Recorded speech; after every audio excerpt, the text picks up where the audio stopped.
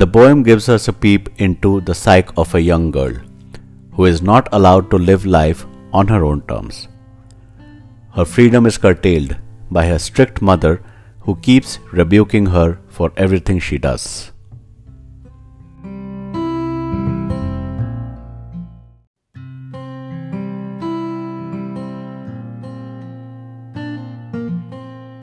Don't bite your nails, Amanda. Don't hunch your shoulders, Amanda. Stop that slouching and sit up straight. Amanda! The first stanza reveals the relationship between Amanda and her mother. She is constantly keeping a check and correcting her daughter.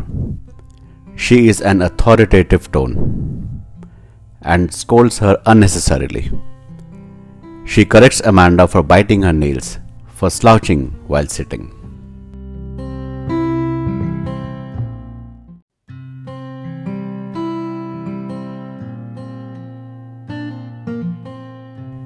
There is a languid, emerald sea, where the sole inhabitant is me, a mermaid, drifting blissfully. Amanda is scared to express herself openly. She is fed up of her mother keeping a constant check on her that she mentally drifts into her own world of liberty and imagination, where she dreams of emerald green sea. She imagines she is a mermaid, the mythical creature with head and body of a woman and tail of a fish. She is free in her imagination, drifts blissfully in the sea in a delightful mental state.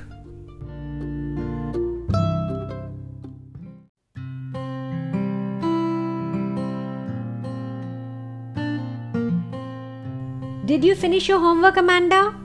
Did you tidy your room, Amanda? I thought I told you to clean your shoes, Amanda! The mother constantly rebukes Amanda for not obeying her to do her homework, tidy her room, and clean her shoes.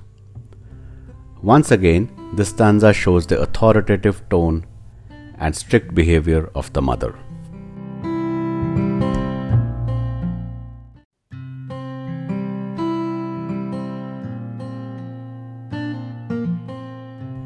I am an orphan, roaming the street. I pattern soft dust with my hushed bare feet. The silence is golden, the freedom is sweet. Amanda feels like an orphan, wandering the streets freely, walking the dusty path.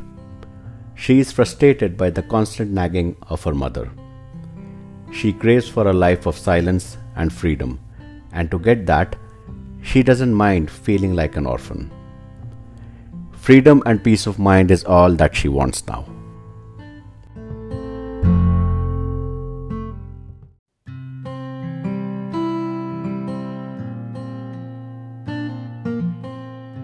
Don't eat that chocolate, Amanda. Remember your acne, Amanda? Will you please look at me when I'm speaking to you, Amanda?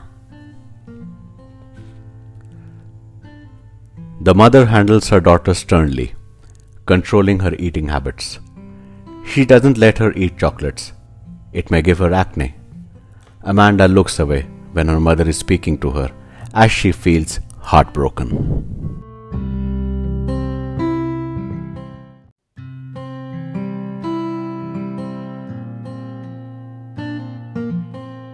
I am a Rapunzel. I have not a care. Life in a tower is tranquil and rare. I'll certainly never let down my bright hair. Amanda loses herself in her world of imagination whenever she is confronted by her mother. Amanda feels like Rapunzel, the young girl in a German fairy tale who was kidnapped by an evil witch and locked away in a tower. Amanda feels her life will be peaceful. She thinks, unlike Rapunzel, she will not let her golden, magical hair touch down and let anyone enter the tower and interfere in her life.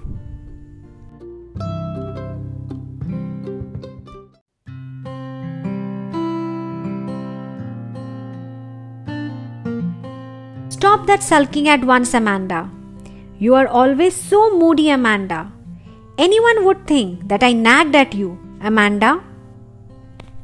Mother thinks that Amanda is moody and orders her to stop sulking at once in a strict tone. Amanda does not want people to know that she has been scolded.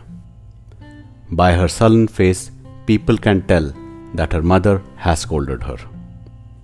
Here, mother is trying to control Amanda's mood and is conscious of what people will think about her.